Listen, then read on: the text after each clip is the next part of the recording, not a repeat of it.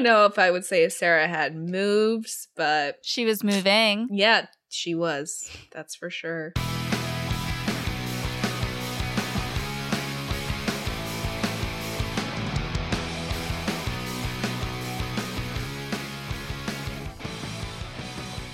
Hello, hello, hello. Welcome back to School September. We started off with Sky High. People were talking about War and Peace. They were talking about Will Stronghold. Yeah. A lot of Gwen Grayson love also. Yeah.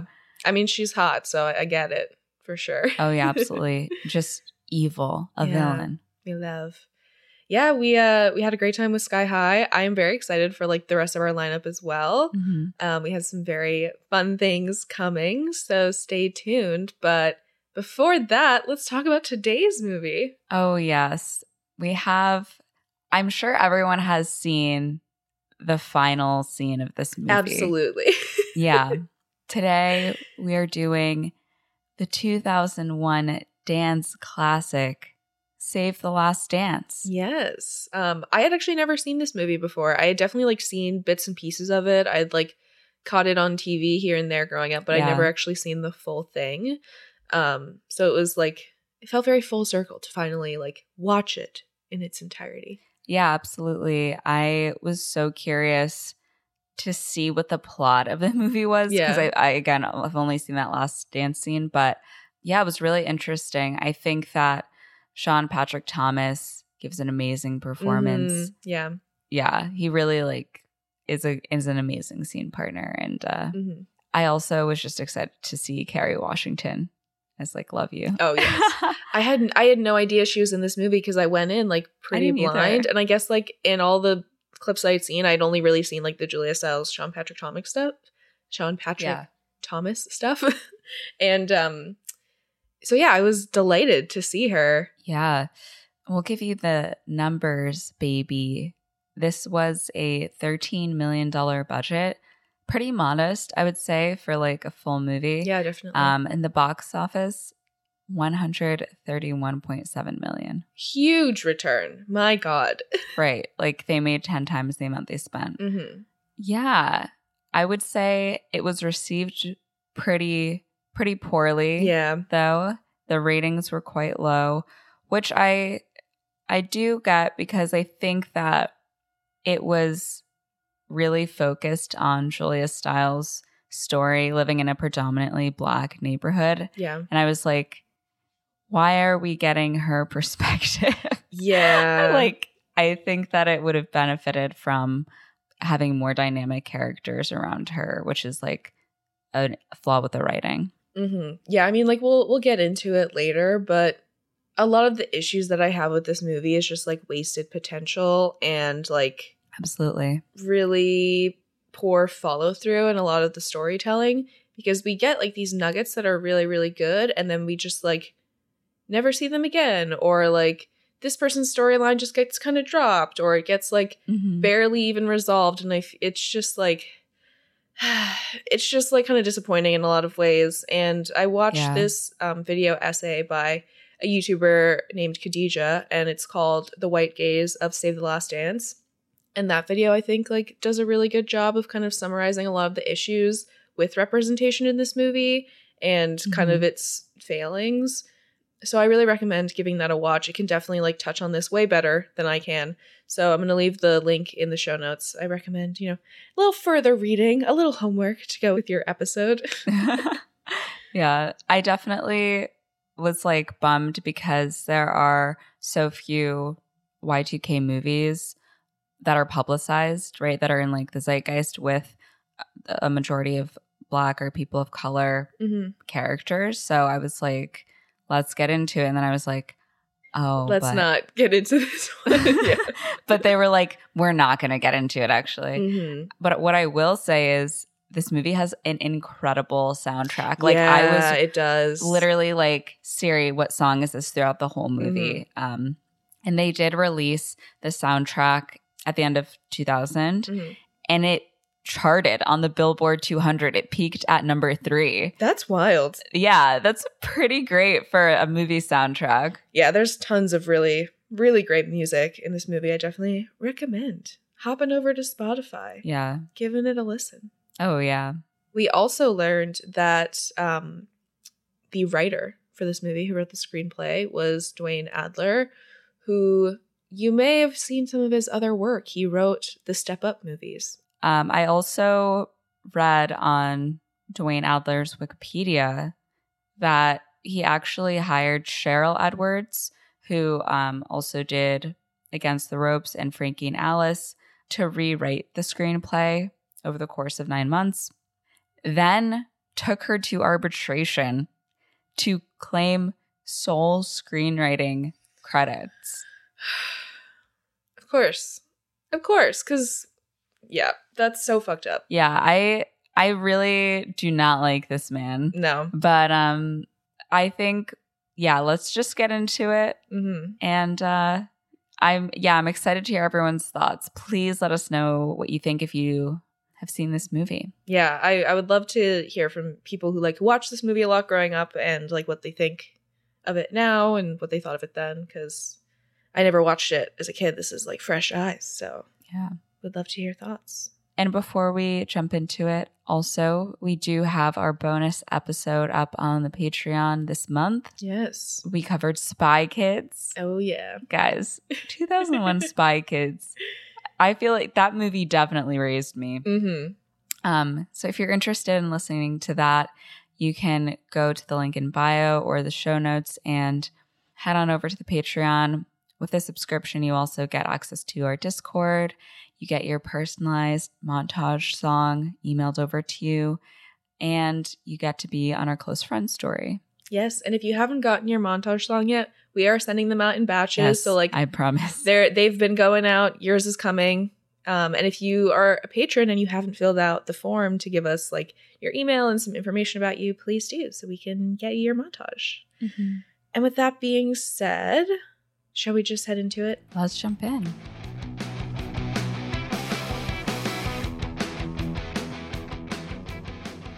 So the film opens up. Immediately, we have a very, I noticed throughout actually the whole film, it's a very cool toned color palette. It's a lot of grays and blues. And we see Sarah, aka Miss Julia Stiles, sitting on a train, looking out the window. It's very gloomy.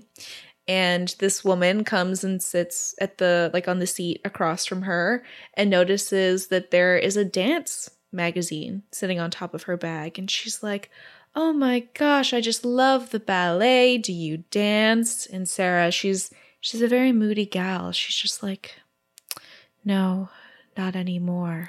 I gotta say, if I said that to a 17-year-old and the 17-year-old goes, no, not anymore, and be like, I'm gonna find a different seat now. Yeah, be like, oh, I'm okay. Bye. That would be out of there. Very cryptic. Mm-hmm. Mm-hmm. So we have a flashback to Sarah rehearsing at home, and her mom sits her down and gives her this 4-leaf clover necklace. And she tells her it's for love, not for luck. And Sarah says, you're the best luck I'll ever have. So clearly her and her mom are super close. They really love each other. I'm pretty sure this scene kind of makes it clear that she's a single mom as well. Yeah. So then at school, we see Sarah talking to her friend Lindsay about her Juilliard audition. Whoa. Big ambitions. And she's like, yeah, my mom's driving me there after lunch. And her friend is like, oh, we should pray now since I'm not going to see you later. So also setting up the very religious suburban environment that she's from. I don't actually know what state she's in the beginning.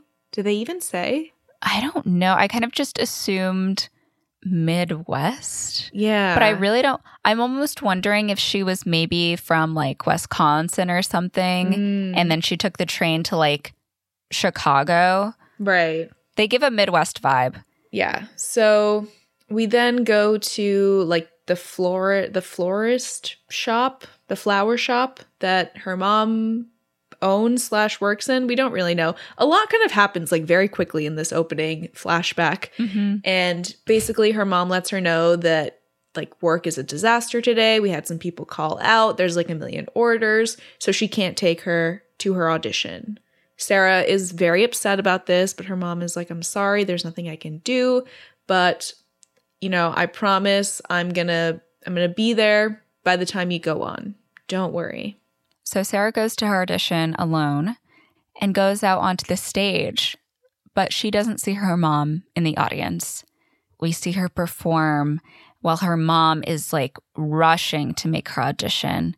We see a tractor trailer stop, like, I think it's like a crash happens with the tractor trailer, and then behind the truck, her mom tries to avoid the crash, but she ends up also being a part of the car crash. And simultaneously, we see Sarah like fall on her ass during her contemporary piece.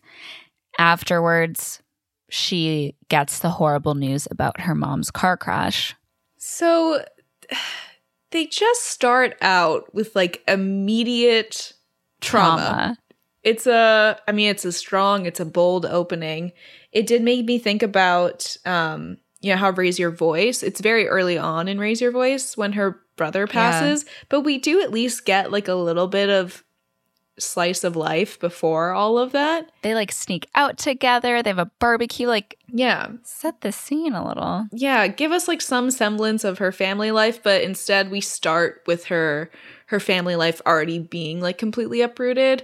And I'm sure this was a purposeful choice because at the end of the day, like this movie is a fish out of water story. So it makes sense for them to start from that place, I suppose. Mm-hmm. So after we've had this flashback, Sarah gets off the train in Chicago where she is met by her father, Roy. They clearly have a little bit of an estranged relationship. Mm-hmm. They have some small talk about her train ride before they head to his car, and he drives her to his apartment. And on the way to his apartment, he apologizes for leaving so soon after the funeral. And he's like, oh, I would have stayed if I didn't have this gig in South Bend. So absentee father, not really involved, not really the right kind of environment for a young grieving child. I just think I figured it out. I think she's from Indiana. That makes sense. But yeah, they go into the apartment. You can already tell from the stairs going up that it's not like a inexpensive spot. Mm-hmm. Like the paint's peeling. It's like an older like house that's like multifamily house. Yeah. And yeah, his apartment is really dingy. You can tell it's like a total bachelor pad. Yeah. Which is, it's basically like, this is the kitchen, here's my room, here's the living room, and here's this defunct room that I have like my crap in. Yeah. With a hole in the wall. And she's like, where am I supposed to sleep? And he's like, well, you'll have to sleep on the pull-out couch for now. Like, I didn't have a chance to finish your room. So he's like really unprepared. Mm-hmm. Sarah is just totally buttoned up the entire time. She really doesn't show any emotion, and she just starts kind of unpacking these pictures of her mom that she has. Yeah. So the next day, diving right in, she's got her first day at her new school. Just event after event after event. The pace is quick. We're moving right along. Mm-hmm. So she gets out of the car and walks up to the school, and it's like very much a predominantly Black school. She's pretty much the only white person there. There's a lot of kids like blasting hip hop on the boombox outside, and it's very lively. Like everybody's chatting in the hallways, and we see her go through a metal detector. She looks like very unfazed by it all, which was like kind of surprising to me because it's supposed to be such a contrast to her previous environment, but I think that they were going for like, oh, she's just very checked out. Yeah, I get what you mean there. I do think that there's like a really fine line between just being like, oh, I'm super checked out, all this has happened to me, and it being like, look alive. Mm-hmm. Like, you're the star of the movie. Yep. Give us a little something, you know? She goes into class. They are talking about Truman Capote. And the teacher asks the student why Capote shifted American literature. You know, people are like not paying attention stuff. And the teacher tells Sarah like not to worry about the book yet, but Sarah has already read this book, and she tells them what Capote did was create the nonfiction genre. Another classmate, Derek, says that Capote scared white people because he took hardcore crime out of the ghetto, quote unquote, and dropped it into America's backyard because he like wrote about an actual murder case, which is like not unusual anymore. We have like true crime podcasts and shows and like all that sort of stuff. But it was really the first time that crime was perceived as something that could happen to anyone. Right. So Sarah combats Derek's comment, and she's like, well, that's part of it. But Derek is like, no, that's all of it. Capote wasn't the first to do nonfiction. And he says that Richard Wright and James Baldwin also wrote nonfiction, but nobody was reading them. And Sarah's like, lots of people read them. And he's like, okay, do you? Bitch, do you?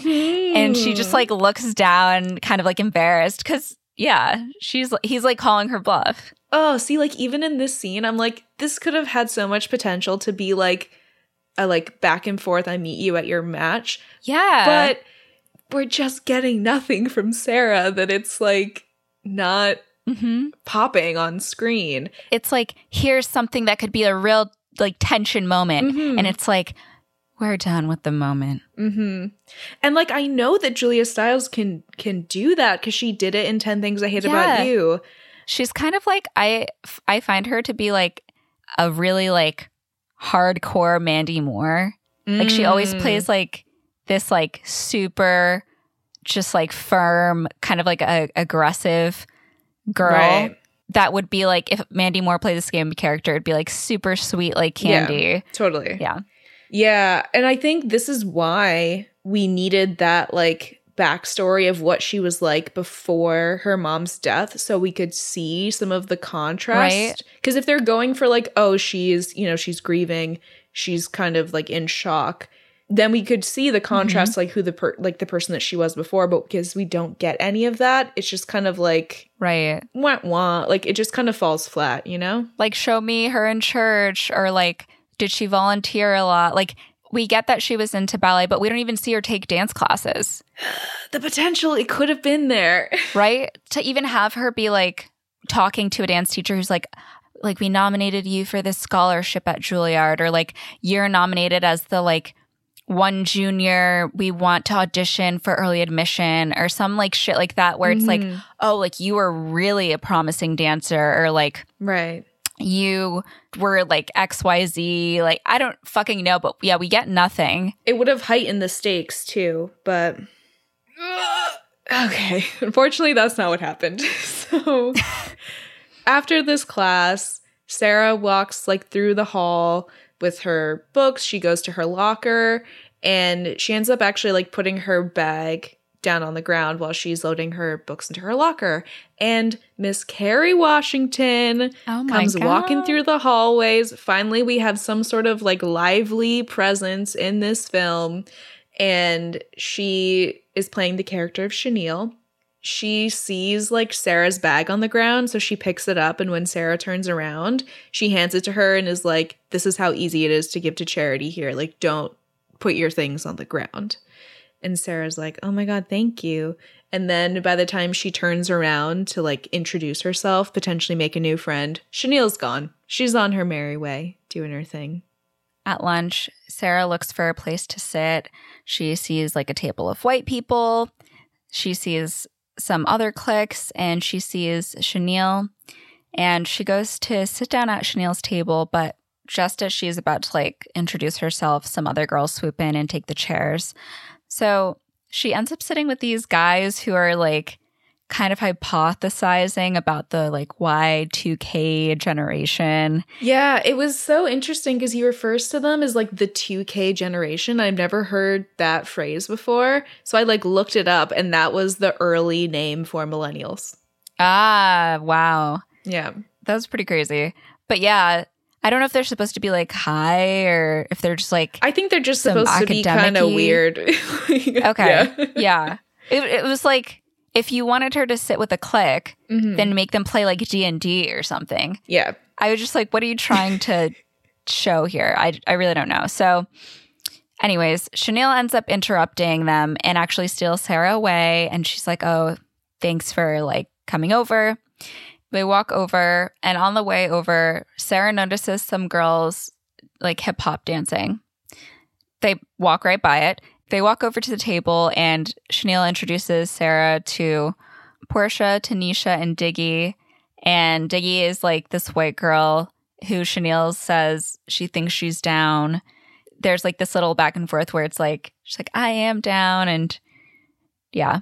So after that, Sarah notices Derek and like calls him an asshole. And she's like, oh yeah, I got into this argument in English class with this guy, whatever.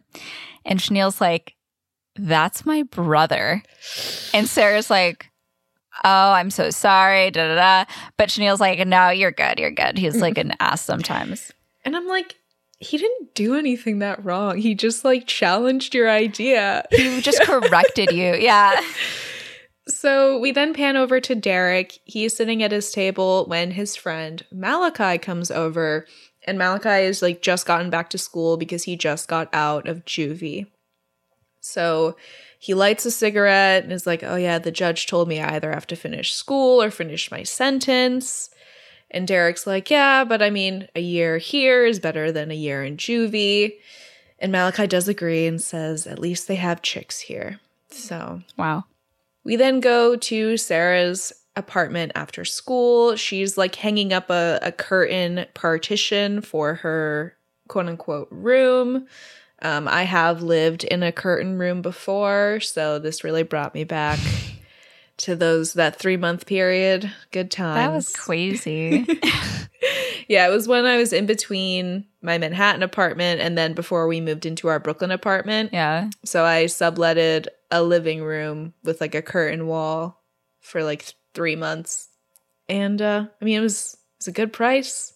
Close to school. It was in Williamsburg, so it's like trauma. It all worked out. I had like an actual bed in there. Like it had furniture. Like it had a bed in there and like a dresser and stuff. So can't complain. I think just like having a spot where you like don't have any real privacy. Yeah. It's like difficult. Yeah. But luckily it was senior spring, so I was like barely home. Oh, you weren't even you weren't even home. Yeah. Anyways, so Sarah's doing her curtain room thing when her dad calls her into the kitchen and is like, oh, if you're hungry for dinner, I got some Swanson Hungry Man frozen dinners. I've got every single flavor. And she declines this offer and says that she had a big lunch. And he's like, well, they're in the freezer if you change your mind, unless you plan to starve yourself to death. And I'm like, okay, this is like very suddenly aggressive. Like, that's weird to say. Why are you saying that? Yeah, he's like really upset that she turned down this frozen dinner idea. Because then he's like, well, I have a gig downtown tonight. But do you want to come hear me play? Maybe we can get a bite after. And she just goes, it's a school night, Roy. So the vibes are not good. Devastating. It's hard because I do feel like, I mean, depending on your dad, like dads can be very like, you know, they reach a hand out and if it's bitten, it's like never again. Done. Yeah. It's hard. Yeah. Like obviously he has fucked up a lot up until this point. He's like not been there. Yeah. He is trying to reach out. It is a little bit, you know, too little, too late, but he is trying. In his defense, it seems like he never questioned her living with him. It's just that he doesn't seem to understand. It's like when Luke took in Jess. Right. And he was like, you're going to sleep at the foot of my bed like a dog. Yeah. And you like, I don't know how to talk to you or anything. Yeah, it's not easy to like step into the primary parental role if you've not done that before. It's something that he should have done up until this point, but he hasn't. So that definitely requires some adjustment period. But he does feel the sting of her saying, it's a school night, Roy. And he's like, okay, well, you can eat or not eat, and I'll be back when I'm back. And leaves. So while he's gone, Sarah continues to unpack her stuff, and she comes across her point shoes, which she takes a moment to look at before she wraps them up and puts them in a little keepsake box in the closet. In the morning, Snooki is outside of the school, and he's talking to Chanel and Derek about how the club Steps is going to be off the hinges on Friday, and he's going to break in his new Jordans and bring a little honey. And wait, what is this comment? Oh, because Chanel then is like, oh, you're bringing a honey? Like, why? Is your hand busy? Oh, devastating. Yeah. Devastating. So Snooki and Chanel have some back and forth, and he asks Derek to defend him, but Derek is like, listen, man, I have my own problems.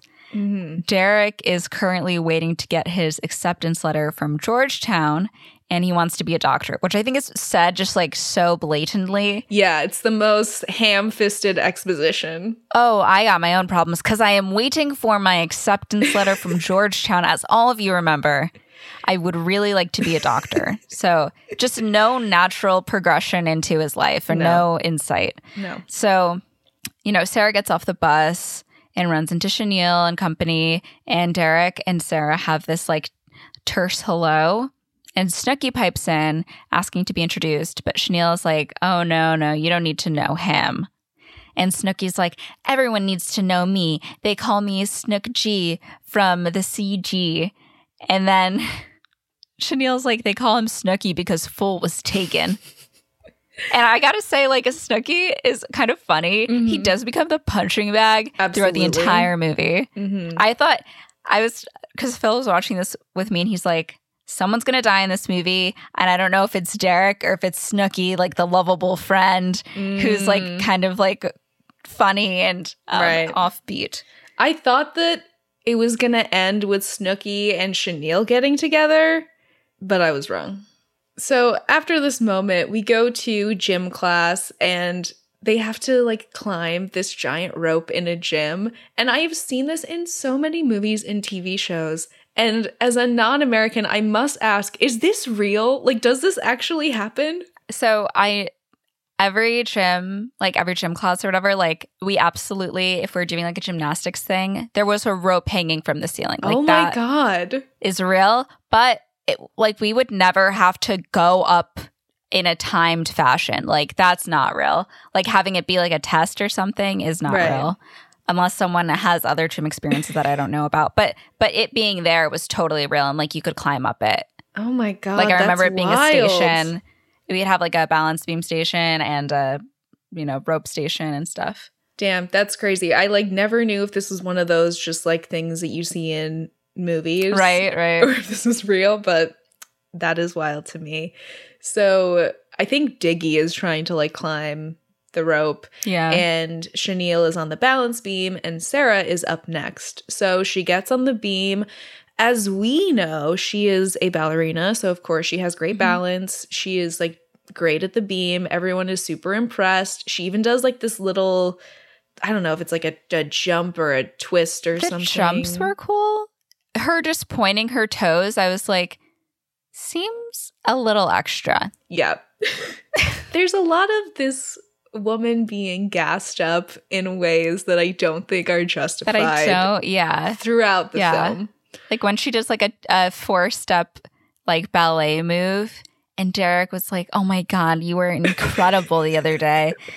And she's like, that was just like a funny little like move I did. Oh my God. Just like mediocrity being praised at every moment through this movie. It's I just don't get why they didn't get a real dancer. Like if that was supposed to be her big thing. Yeah. Either get a real ballet dancer or a real hip hop dancer. Yeah. I don't know, man. I don't know. Maybe they made money because it was Julia Stiles. I don't know. Yeah. I guess she was coming off of like a couple of big movies because 10 Things was 99.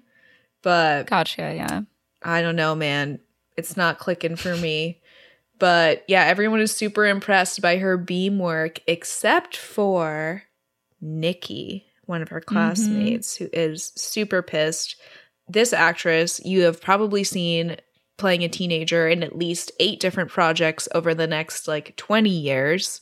The most recent one where she was still playing a teen was probably Pretty Little Liars, where she played Maya. Yeah. But she was a teen in this. She was a teen in she was in Saved by the Bell. She was also in like Sister Sister. Okay. She was in Teen Wolf. She was in The Vampire Diaries. She's in Teen Wolf. Oh my gosh. Done a ton of stuff. Bianca Lawson does not age whatsoever. It's insane. Mm-hmm. So after gym class, they go into the locker room and Chanel asks Sarah how she did those jumps on the beam. And Sarah's like, oh, I used to dance. And Chanel invites Sarah to come to Steps with them tomorrow night. And she's like, it's mostly hip hop. It's a members only thing, but Snooki DJs sometimes, so he might be able to get us in. So they go up to Snooki after school and Chanel's like, hey, I need you to get Sarah into Steps. Hey, Sarah, give Snooki $20 to get you an ID. And he's like, no chance. I have a rep to protect. Like, I can't just let anyone in. So Sarah tells Snooki he talks a lot of shit for someone who never says anything. Oh. Everyone's like, whoa. And she's really showing her stuff. She's really holding her own in a new friend group. So she gives him $20 and Snooki takes it and they agree to meet up at Chanel's and go together. And Derek tells Sarah Steps isn't a square dancing spot. And Sarah's like, then I'll dance in circles and probably around you. Yeah, she's getting mighty big for her britches here. She's throwing around a lot of words. He's getting you a fake ID. Yeah. I don't know why you're so angry. Yeah, she like the thing is like they don't justify it enough for her to like hate him this much right off the bat. No, he's just everyone's like a whipping man. Yeah. It doesn't make sense to me, but it's like it's a really weird dynamic for like a new person in town. Yeah. Can't get a read on the character. Like I really didn't feel empathy for this character, whether I liked her personality or not. It was more of just like I don't feel connected to her. Yeah, I did not feel connected to her whatsoever. Which is not what you want from your protagonist. Right. So, yeah, after this scene, Sarah goes to Chanel's place and she compliments Chanel's outfit. She has this cool fit on. And Sarah's like, do I look okay? And Chanel looks at her and she's like, yeah. You look great. So Chanel then introduces Sarah to Mama Dean, her grandmother, and baby Christopher, who, as it turns out, is actually Chanel's son. So the girls walk to Steps, and Chanel gives Sarah her ID. It is a white woman, but literally looks nothing like her. And Chanel is like, it doesn't matter. All that matters is it says that you're 21. And Sarah stops her one more time to be like, does my outfit really look okay? And Chanel is like, all right. So she borrows her friend's car for a second. They like sit in it. And Chanel is like, okay, you need to lose the top. And Sarah's like, why? It's from The Gap. And I'm like, the answer is in the question, babes. So Chanel's like, well, it doesn't matter. It makes you look country. So she has her take off her top. Like, luckily she's wearing a tank top underneath because it is the 2000s and you are always, always, always layering. Never stop layering. Always layering. She gives Sarah her hoops and then also decides to, instead of just discarding this top, ties it around her head. And they head into the club. So they step into the club. Snooki is DJing. Everyone's dancing. Some guy yells at Chanel that she's got it and like grabs her ass. So she goes over to him and grabs his balls, which I was like, what? Yep. Like neither of these is the right action. No. Neither of these is the right action. And she's like, what do I have? Like, do I have the right to walk past your greasy, tickled dick without being groped? And he's like, yes. So that was bold. Like already off the bat, we're like, all right. And they head over to a lounge section to sit down. And Nikki's like, they'll let anyone in these days. And Chanel tells her, yeah, they started with you. Then Nikki introduces Sarah to everyone and calls her Marsha. Oh, yeah, like Marsha Brady. So basically, Nikki keeps having an attitude, and Chanel calls her out. And Nikki tells Chanel that she's not walking on eggshells just because she brought the Brady Bunch to the Negro Club. And Sarah's like, maybe I came to the wrong spot because I don't see any Negroes here. And then like everyone's like, oh, like she got you. And I'm like, I feel like this is like all like super, like I just feel like people didn't talk like this. Like it just doesn't feel realistic. Yeah, it just very much feels like this was written by a white person. I feel like it's fucking weird. Yeah. That she says that. That's all I'm trying to say. Oh, and then Nikki like says something mean to Chanel. She's like, oh, well, you came here with one. And they start to argue, but Diggy tries to break things up. And Chanel tells her if she keeps talking, she's going to lay all her shit out bare. And Nikki ends up walking away. And Diggy's like, why do you have to burn her like that? And Chanel's like, I just can't stand the way she played my brother. So there's like a lot of dynamics at work that we know nothing about. Yeah. Basically, all we really get from this very weird scene is that Nikki and Derek used to date and she fucked him over in some capacity. We also get from that exchange, we're supposed to be like, Sarah's woke. Yeah. Like Sarah's like super progressive. Yeah. One thing that I also noticed actually was, I mean, I don't know if it was purposeful or not, but Nikki's like outfit and styling and like hair in this scene reminded me very much of the like look that Maddie had in Euphoria at the New Year's party. Oh, that's so interesting. Which like was huge all over like the internet and TikTok. That's the one where she's like banging on the door and she's like, her nails are like. Yeah. She has like the black like halter and like actually their hairstyles are like super similar in these two scenes. And like also the sleeves and everything. So I thought that was interesting. Fashion, it always comes back around. Yeah. So after this moment, Derek walks into the club and Nikki immediately asks him to dance. And he's like, no, thank you. Like, if you think you can just pick me up again after that guy at Northwestern dumped you. So we get a little more backstory here. And she's like, no, he didn't dump me. I laid him off. And he's like, yeah, well, you fired me. You laid the other guy off. Now you're just looking for someone to dance with. Like, I'm not interested. And walks away. And I'm like, good for you, King. Know your worth. Truly, Derek is like my favorite character in this whole movie. He's the best one. Oh yeah, I mean I like him and I like Chanel. I also just like Kerry Washington. Yes, yeah. So Chanel tries to get a drink at the bar, but then she notices this guy walking over, and she kind of like turns her face and doesn't want him to see her, right? And he's like, "Hello," and she says he should be asking how his son is, and Kenny's like, I was working, I wrote in parentheses, sus. Yeah. And he asked her to dance with him. And he starts like kissing her ear. And Chanel introduces Sarah to Kenny. And they like leave to dance. Sarah's at the bar alone. Chanel is off with Kenny. What could happen next? Oh my gosh. So they're dancing away. Sarah orders a rum and coke and a beer, any beer. And Derek walks up and is like, that was a mistake. Like, you should have ordered their best beer. Like, clearly you don't actually drink. And she's just like, ugh, whatever.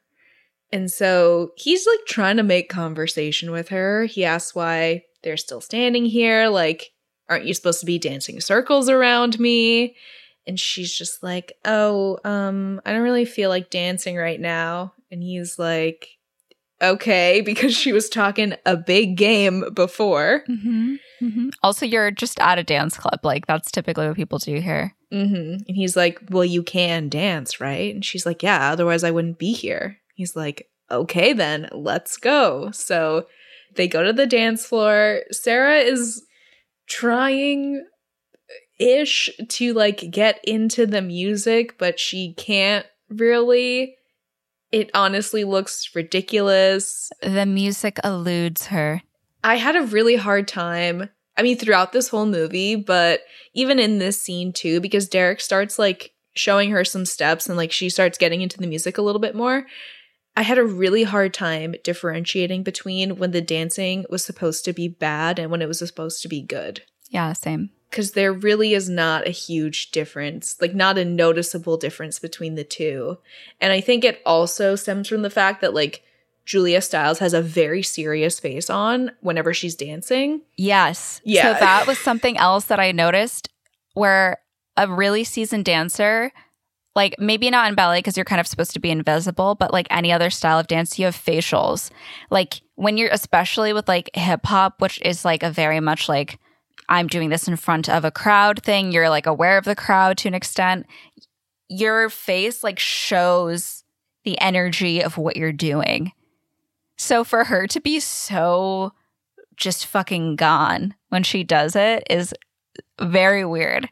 And I'm like, are you enjoying yourself? Are you thinking? Are you like upset? Yeah, it goes between her being like deadpan to her just looking like she's like concentrating super hard. Yeah. Which like I guess makes sense when she's still like getting into hip hop, but even when like she's supposed to be like succeeding and like doing a good job, it's just the face body connection is not there. Mm-hmm. But yeah, they're dancing together. Derek is trying to teach her some steps, and Nikki looks over at her from their table and is like, oh my God, like that bitch doesn't have shit on me, because clearly she can't dance. And yeah, Sarah and Derek just, they keep going at it. They're basically doing a two-step at this point, but we're working with what we can.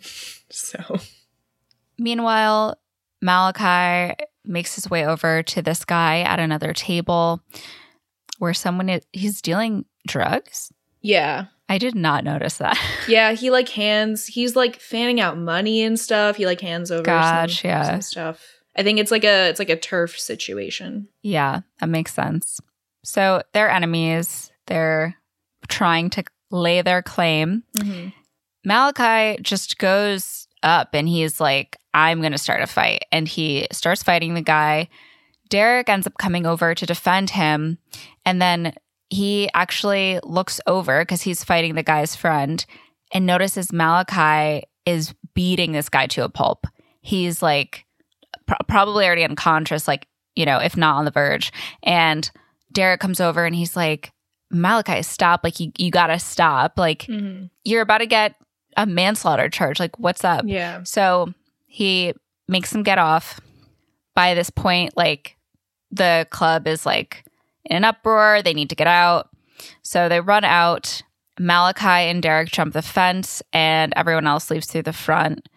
So Chenille, Sarah, and Derek meet up. Like, they end up taking the train home. And Chenille tells her brother that he needs to stop hanging out with Malachi. And Derek is like, yeah, I've heard it before.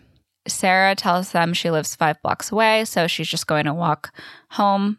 And Chenille's like, no, there are too many boys out here that think they're thugs. And Derek offers to walk her home. I think she like protests at first, but eventually like agrees. Yeah. I'm like, you don't know this place. Like, maybe just fucking accept the nice gesture. Yeah. So Derek tells Chenille he'll be home in a minute. And Chenille tells Sarah she had moves tonight. And Sarah's like slamming. I don't know if I would say Sarah had moves, but she was moving. Yeah, she was. That's for sure. So as Derek is walking Sarah home, he asks if she would ever want to get together after school. You know, maybe he can help her work on her moves if she wants. And she's like, yeah, sure, if you want. So things are starting to get a little more friendly, maybe bordering on flirty. Ooh. And he asks how she liked Steps, you know, when she got used to the music. And she's like, oh, no, it's not like I had to get used to the music. It's not the first time I've ever heard hip hop. And I'm like, really? Because that's what it looked like to me. But he asks if they're any closer to her place because they've been walking for a while. And she's like, oh, we passed it. So she's a little smitten kitten. She's a little caught up in this convo. And, you know, they walk to her door and she thanks him for walking her home.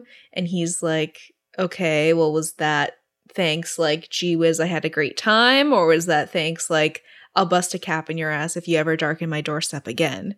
And she's like, no, I would never bust a cap in your ass. And then they're like, he. It's the vernacular. It's the verbiage. Yeah. I'm like, this is not cute. So they share a little laugh. And he's like, I'll see you at school. And before she goes inside, she thanks him for the dance. Yes. So Sarah heads home. When she gets into the apartment, her dad has like fallen asleep on the couch waiting for her.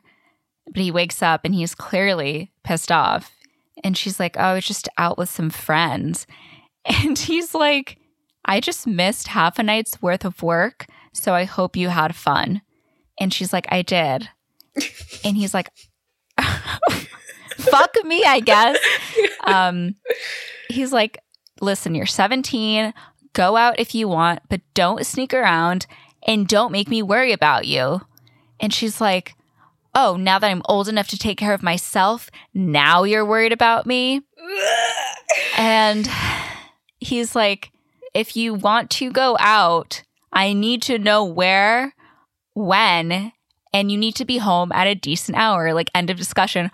He's not even saying she can't go out. He's literally just like, can you tell me your whereabouts? Yeah. I think that's a pretty reasonable request. I don't think that's like unreasonable at all, especially because she has just moved here from suburbia. Like, she's not a seasoned city kid who like knows her way around Chicago. Yeah, exactly. So the next day, Sarah and Derek begin their dance lessons. And he tells her, you know, hip hop is more than a dance. It's an attitude. You know, you need to loosen up and let the music kind of flow through you. And he tries to get her to like have some attitude and like grunt with him and like teaches her how to like sit on a chair like a dude and how to walk with attitude. And we get some choreography where they're sitting in the chair and they're like moving around, which is apparently like the same choreo from an NSYNC video, I want to say. Oh, really? Yeah. They do a little footwork. And after this montage, she asks him if he always wanted to be a doctor. And, you know, it's kind of out of nowhere, but we're having this convo now. And he's like, yep, but I got to get into college first. And he wants to be a pediatrician because he loves kids, which is very sweet. Yeah. Sarah's like, oh, do you have any? And he's like, no, do you? Because what a weird thing to ask a fellow 17-year-old. And she's like, oh, sorry, like I wasn't trying to be smart. And he's like, yeah, it wouldn't be the first time. And her response is, excuse you, I'm brilliant and cool. I would be like, so we're done with the lesson, right? Yeah. Don't talk to me in school. And then his response to this is to do a little spin and the splits with a very obvious, like, stunt double. And then she does some, like... we pan back. It's like a white guy. We pan... He gets up and we pan back. It's like him again. Mm-hmm, essentially. And then she does, like, a little ballet move. And he's like, oh very my cringe. God, what was that? And she's like, ronde de jambe attitude. And I feel my skin crawling. We see him like spin and do the splits, but like the camera like goes in and out. It's like Kenny Ortega, and we go back and we go forth and it's him again. Oh my Or God. Or better yet, we go back and it's Kenny Ortega in a wig as Julia Stiles. Oh my God. Now that I would pay to see. Absolutely. Yeah.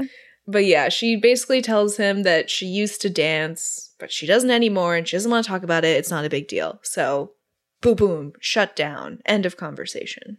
Back at home, Sarah calls her BFF and talks about how slamming the club was. And her friend is like, oh my God, have you seen anyone get shot yet? Oh my God. Again, with the just like hitting the nail on the head. Is that what it is? Like, or like beating you over the head with it? Yeah, beating you over the head with like the people in Sarah's last hometown, they were racist. And these people are like nothing she's ever been with before. Like, just super overplayed. Yeah. And she's like, Sarah, I'm going to pray for you. You're in the ghetto. You know, forget about this conversation is absurd. She's like, forget about the drive-bys. You know, how are you supposed to meet anybody? And she's like, actually, like, I have met someone and he's really cool. And she's like, they have white guys at your school? And Sarah's like, no, actually they don't. I'm just like, her friend is off the hinges in this conversation. Yeah. She's out of her damn mind.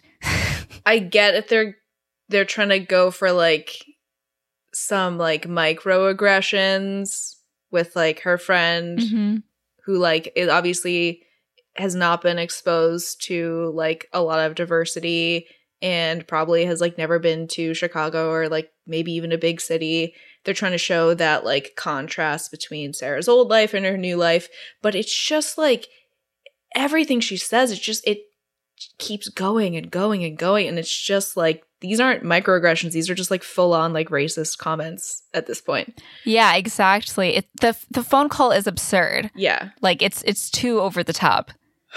So after this scene, we go to school the next day, and Malachi is cornering this crying girl in the bathroom and yelling about how he wants his money, and she's crying and she's like, well, I don't get paid until next week.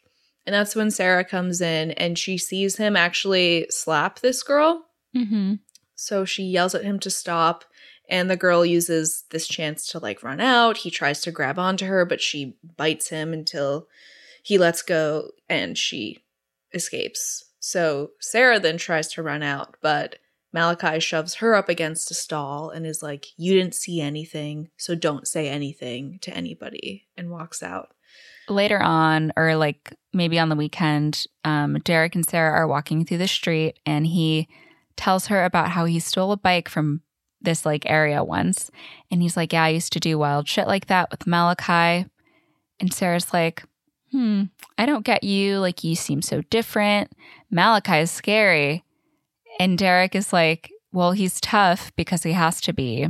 He still has a good heart and he may do some shit that I'm not down with sometimes, but he's never going to cross him off and be like everyone else, because it's pretty clear everyone else thinks he's like a lost cause. Like he's just bad news.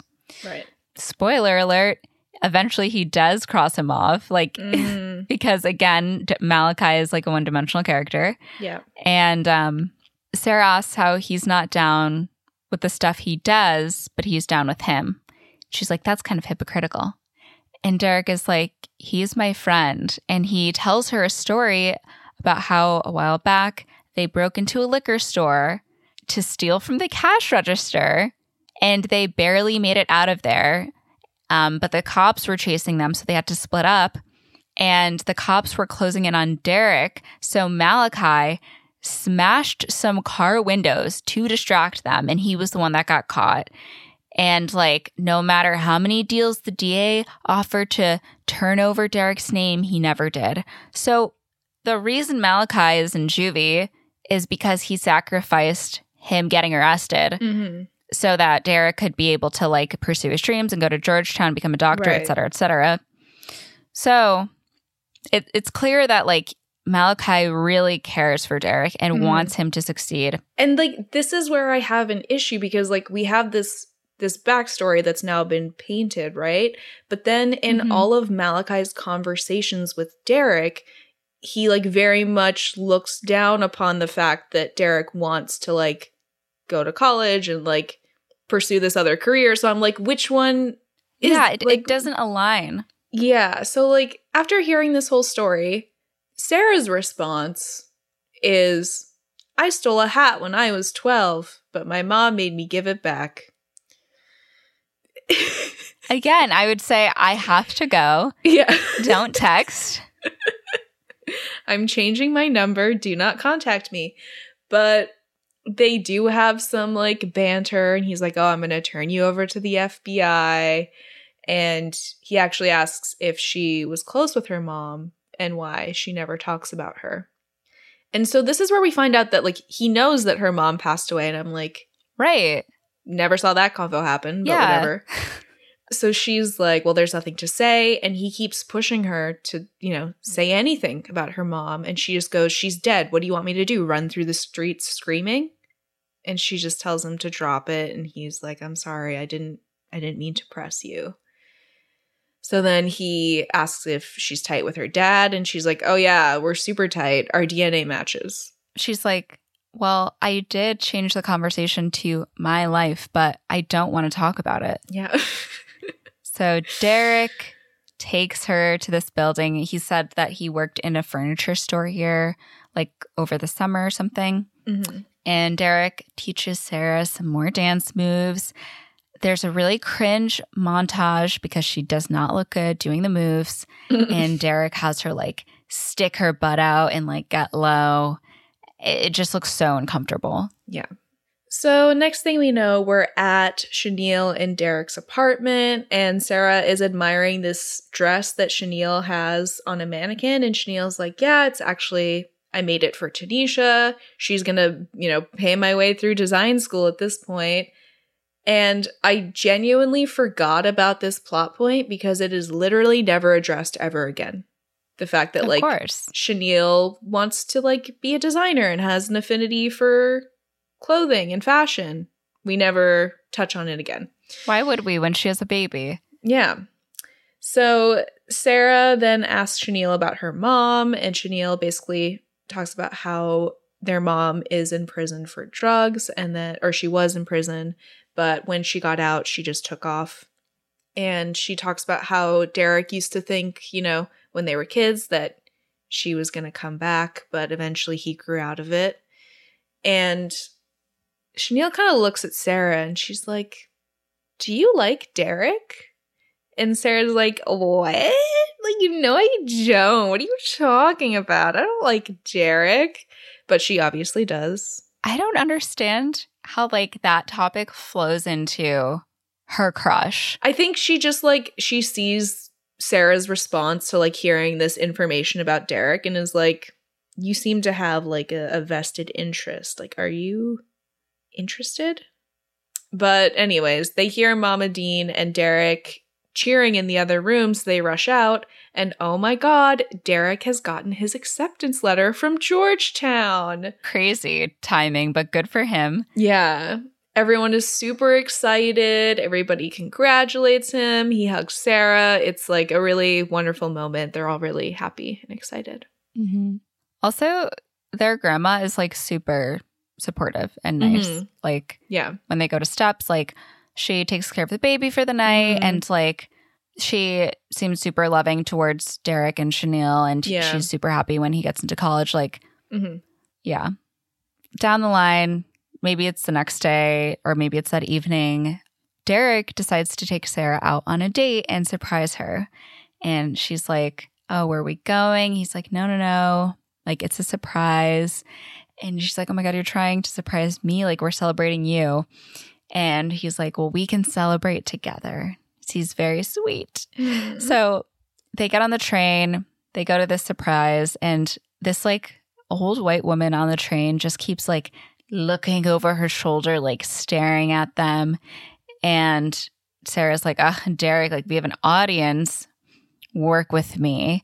And so she like starts kissing him. He starts kissing her neck, and like they're touching each other. Like they're just getting like super PDA. Mm-hmm. And this woman gets so mad that she gets up and moves, and they like laugh it off. This is also like came out when we were 6, but I think I have like a skewed perception or just like a very like specific way of viewing interracial couples because I have so many people in my family who like are interracial couples or like people that I like grew up with because there are a lot of Hispanic and Black people in my hometown. So there really wasn't that same level, at least not from the circles that like I was in. But I'm sure like undoubtedly at school and stuff, like I'm sure teachers could be like racist or like I don't know what people's individual experiences are, but the idea of like being with someone who is a different race than you was never like questionable to me. Yeah, I mean, same. Like in my high school, because I like went to an international school in Singapore, there were people from like over 60 different countries in my school. So I feel like a majority of the relationships were interracial relationships. Yeah. So yeah, I just like this is an experience that I just don't know what it was like. Yeah. It's also different because it's like America versus Asia. Yeah, like the politics and the history and the social structures are all very different. So it's just like not an experience that I really know anything about of like, especially what it would have been like in 2001. Yeah. Yeah. I do know that there was definitely like pushback when my parents first got married, but that was at the end of the early, like maybe like 1990 or like 1989 or something like so. A decade before this movie came out. Yeah. So after this scene, after they get off the train, Derek shows Sarah the surprise, which is that he is taking her to the ballet. An amazing day. I would be like, if that was my surprise, I'd be like, are we married now? Yeah. Like, yeah. It's super thoughtful, really sweet, just like another reason that I love Derek. And yeah, Sarah is shocked, not positively though. She is like negatively shocked and tells Derek that she can't go in there. And he's like, I'm like, this man spent his fucking savings on you. Yeah, he's like, but this is your surprise. Like, don't you want to go? And she's like, yeah, sure. Like, she's super freaked out, but she does agree. They go in, they watch the show, and Sarah is like so engrossed the whole time. It's like, it's kind of a bittersweet moment because you can see how much she like loves the form. Like, she loves ballet, but also you can see like that push and pull in her heart and how much she misses it. Yeah. And she's even like holding back tears by the end of it. And afterward, they go out, like this area that's like, you can look out onto the water. I don't know really how to describe it. It looks almost like they're on a pier or something. Yeah. And Derek is like, oh, I thought you would really like it. And Sarah's like, I did. But he's like, it doesn't seem like you did. And he says he doesn't understand why she decided to wake up one morning and just waste her talent. And she asks him how he knows she has talent. And Derek's like, I saw it on your face when you did ballet, and I saw it on your face tonight. It's like a goofy happy. And he tells her if she's not going to tell him something about like not dancing, at least tell him something real. Yeah, like he's really trying so hard to like get to her. He's being so nice. Yeah. And not just nice like, oh, I did this for you. You should be happy. You should be thanking me. Just like, if we're going to be together, I need you to like take this wall down. Like, I need you to be real with me. Yeah, he's trying to really connect with her. He's like showing an interest in her hobbies because obviously like they've been doing a lot of hip hop together, which is very much his thing. But he's like very actively reaching out to connect with her, which is like so sweet. So Sarah's like, maybe I don't want it to be real. Maybe I want to wake up and see my mom again. Sarah tells Derek that her mom died because of her, because she made her rush to be there for her Juilliard audition, and that when she looked out during her audition and didn't see her mom, she was mad at her. We can really tell that's the first time Sarah is admitting that her mom like passed away while she was mad at her, which is like a really difficult thing to do to like have that, like they basically had an argument before she went to her audition, and to feel like it's your fault that your parent passed away is just so hard. So Derek reassures her and tells her that it was not her fault her mom died. She would have wanted to be at the audition. There isn't a world in which she wouldn't have rushed because she loves her so much. And Sarah tells him that her mom always did what was right for her and that she always wanted to be prima ballerina, even if it took all of her time and all of her money, and it was her stupid dream that killed her. And Derek tells her that her mom would have wanted her to keep pursuing her dream. And Sarah's like, I just don't know. Like, I don't know if I can do it without her. And Derek asks her if she still wants to go to Juilliard. And she tells him yes. So he says, then you have to make it happen.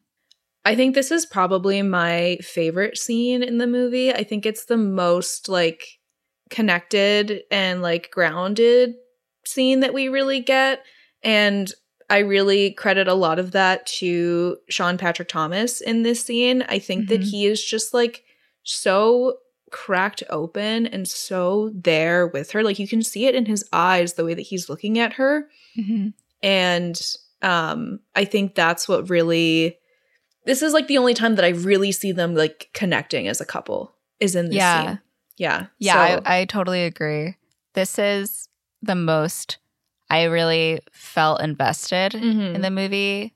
I feel like they were both being really vulnerable. Like it felt emotional to hear her talk about her mom's passing. And it really like highlighted the fact that she was turning over, like just being able to cope, and him being there and like allowing her the space to do that. Can't say that this scene really does anything for Derek as like a character, other than just to connect with her. Yeah.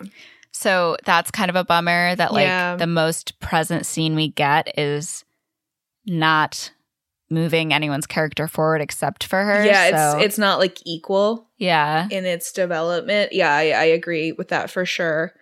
Which is a shame because it's the strongest scene in the movie. But I think that one of the things that makes this scene better than pretty much all of the other ones is that the writing doesn't feel like caricature, whereas in a lot of other places it does. Like, it just feels a lot more genuine here, and it feels like two people talking to each other rather than like two stereotypes talking to each other. Yeah. So I wish there was more of this throughout. Yeah. And I would have loved to see a place anywhere in this movie where Sarah was like there for Derek in some way, but we don't really get that reciprocation. No. What is up, everybody? I'm Alex. I'm Justin. I'm Pete. And we host Comic Book Club, a weekly live talk show and podcast about comic books, 7 p.m., Crowdcast and YouTube, as well as your regular podcast listening places, iTunes, Stitcher, etc. And every week, we bring on the absolute best guests from the world of comic book, right? Comic books, TV, film, we cover everything. You can come be part of the magic and lightly insult us throughout our recording, Tuesdays at 7, or just listen on your own time. Yeah. We also have comedians on there as well. It's a fun time. Yes, thanks. It sounds like you're having fun, Pete. Pete actually is the guy who hosts our trivia, where you can win a $25 gift card to Midtown Comics every single week. You can use it in the safety of your own home. Come check us out. We would love to chat with you about comic books, have a little fun, talk about some old four-color funnies. Ah, nice. Fresh ref to close it out. So after this, Derek walks Sarah home and asks if he'll see her tomorrow, and she says yes. You know, I promise I won't have a nervous breakdown. And they do finally kiss for the first time. They like make out a little bit, and we see Derek walking home, and he totally has a little pep in his step. That I thought was very cute. And when Sarah gets upstairs, she goes into her closet and ends up taking that keepsake box down and pulling out her point shoes and putting them on for the first time. Wow. I actually saw a TikTok fairly recently of a bunch of ballerinas being interviewed about like how many point shoes they go through per month. It's a lot. Insane. There's no way she only has one pair of point shoes. Absolutely not. Absolutely not. And they are super expensive. Like being a ballerina is cost prohibitive, that's for sure. And it's crazy because you have to spend so much on these expensive point shoes, and then you have to break them in and literally like partially Smash destroy them. Yeah. Yeah. It's crazy. The next day, Sarah practices point, and Sarah actually tells Derek she called Juilliard for an application and found out they're holding auditions in Chicago next month. But she's like out of shape and it hurts. And Derek is like, we're going to get in shape. Like, let's, jog around the room. Like, I'll do push-ups. And she's like, that's not what I need to do. Yeah. So Sarah enrolls in a ballet class. Derek watches her. After this, from what we see, it's one class. She's like, okay, well, I have the ballet portion down, but I'll need help with the free form. Sure, girl. So they continue with their hip hop classes, and Sarah practices around town with her headphones on, just doing the moves. We see a shot of her wrapping her toes and soaking her feet. So she's really putting in the hours, if you will. Yeah. So after doing all this work, they decide to take a little night off and go to Steps just for some recreational dancing. And Derek brings Sarah out onto the dance floor, and I think this is supposed to be good dancing, but yeah, I can't really tell. But I'm really judging by people's reactions to it, and they seem to be into it. She's doing a little step turn thing. People are cheering. Everybody's having a great time, except for Nikki. And Nikki's like, okay, time for me to go squash this. So she walks down to the dance floor and manages to dance her way in between Sarah and Derek. So Sarah starts dancing with Snooki and Nikki is dancing with Derek, and she's grinding up on him. It's they're getting in a groove because they actually have chemistry together on the dance floor. Derek is, having a great time, and Sarah gets upset upon seeing this. So she leaves the dance floor while Derek is fully locked in on Nikki, and Sarah just kind of watches them from across the club. And that's when Malachi comes up to her and he's like, you're never going to look as good as Nikki does with Derek. That's oil. You're milk. No point in trying to mix. And then walks off. I'm like, do you know how cake is made, Malachi? True. So Sarah is quite hurt by this comment. Derek finally realizes that Sarah has been gone for several minutes. So he disengages from Nikki and goes to find her. And he, eventually does find her by the bar. And she's giving him the cold shoulder. He's like, we were just dancing. You were dancing with Snooki. The music was going. I thought we were all just having a good time. But, he can see that she's very upset. And he says that there's nothing going on between him and Nikki anymore. And he didn't mean to hurt her. And he apologizes. Great way to handle it. Even if it wasn't your intent, clearly she's upset. You own up, you apologize, and move forward. I'm glad this didn't turn into a big, huge conflict. And unnecessary, yeah. Because that would have been so annoying. But it's brewing. Well, it'll brewing. Come up soon. Yeah. So Sarah does soften and smiles and asks if he wants to head out, and they leave the club. They head home, and Sarah actually brings Derek up to her apartment and puts on some music. And he's like, where's your room? And she's like, right here on the couch. Actually, my dad is going to be at work all night. So Derek starts kissing her, and they start taking off each other's clothes. Later that night, I think it's the same night, but I really don't know. I think it's a different day because he's wearing a jumpsuit that looks like a work jumpsuit, but we don't ever hear about him having a job. So I don't know. Yeah, I'm not sure. But he does meet up with his friends at a diner at some night. And they ask about like the new circle he's running in with that white girl, Sarah. And they say he doesn't have time for them anymore and to be careful because white women bring nothing but trouble. And Derek is like, that's not white women, that's all women. And Malachi is like, listen, I want to go to the West Side to get back at the guys who got in my territory at Steps last week. And Derek is like, please don't do this. Like, you just got out of juvie. They have guns. And Malachi is like, yeah, I have one too. Flashes his gun. And Derek is like, okay, Malachi, you're gonna create a lot of chaos and madness. Mm-hmm. I really think you shouldn't do this. Yeah. So Malachi tells Derek he's acting like he doesn't know who he is anymore. And that's what happens when a white girl goes to your head or gives you some.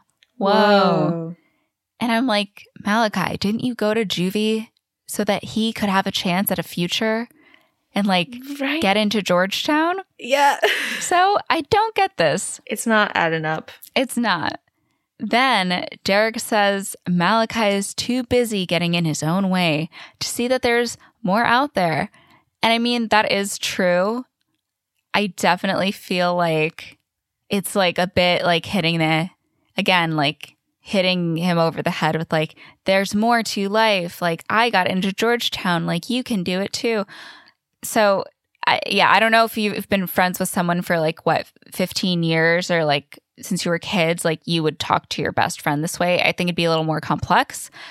But Malachi is like, I had some help getting in my own way, referring to him having to take the rep for Derek. Yeah, it doesn't paint this like much, like you said, like it doesn't paint this much more rich and like complex dynamic and like lifelong friendship between the two of them.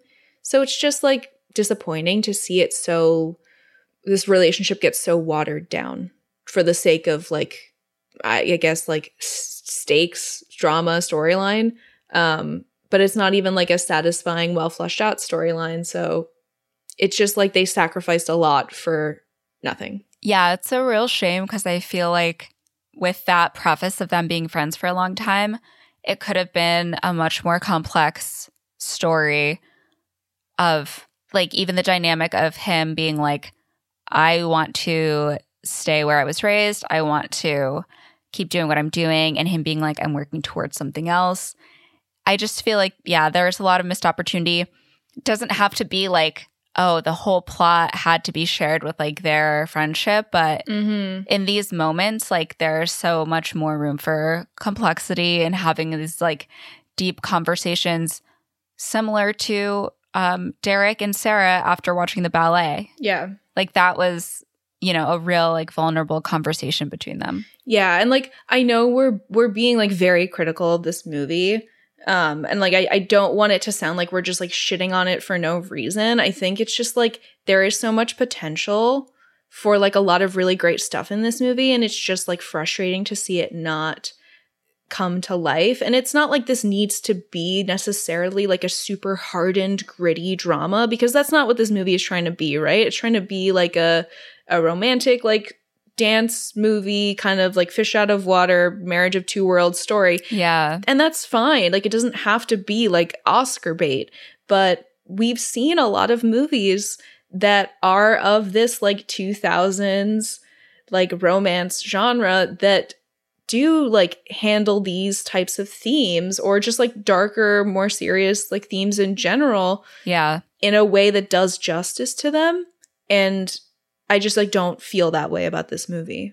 I think Sean Patrick Thomas is a really talented actor. I think Kerry Washington is a really talented actor, but I don't think this is a good script. Like I don't feel like I've seen other movies from the early 2000s and late 90s. Like I don't feel like this sounds natural. I don't feel like it's the way people talk. I have friends. I feel like this isn't the way friends talk with each other. Like it just feels really stilted and weird. Mm-hmm. And yeah, I agree. I think there's just like so much more potential and it's not a comedy. So I I'm not giving it like the forgiveness of like, oh, well, it's kind of weird, but it's like a funny story. It's all a drama. Yeah. So like you have nothing if you don't have that like drama and conflict and like these things happen. But it does, I mean, to prove my point, there is a literal Wayans Brothers parody of this movie. Yeah. So it's clear that like many people think that this movie is like cringe. Totally. Yeah. But we're going to keep going along and finish her off. So we go to school the next day and Sarah is playing basketball in gym class, and Nikki, who is like on her team in the game, gets mad at her because she accidentally like knocked the ball over to another player who scores. Meanwhile, Derek is playing basketball with his friends, like on a court outside. So we got some parallel shots here. And Sarah tries to like block a shot, like somebody's trying to score. And she ends up hitting the ball and it smacks Nikki in the head. So Nikki pushes Sarah up against a wall. And then Sarah tackles her, actually, and it's pretty bold. Yeah, I was not expecting this like much of a fight. Like it actually, like, they are literally like beating the shit out of each other on these mats in class, and the teacher has to come and like break them up.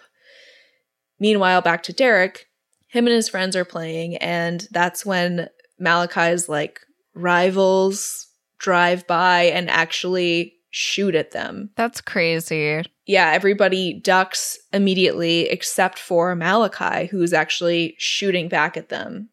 And it just now has occurred to me that like he had a gun on him while playing basketball, and that feels like a dangerous game. He's also like 17.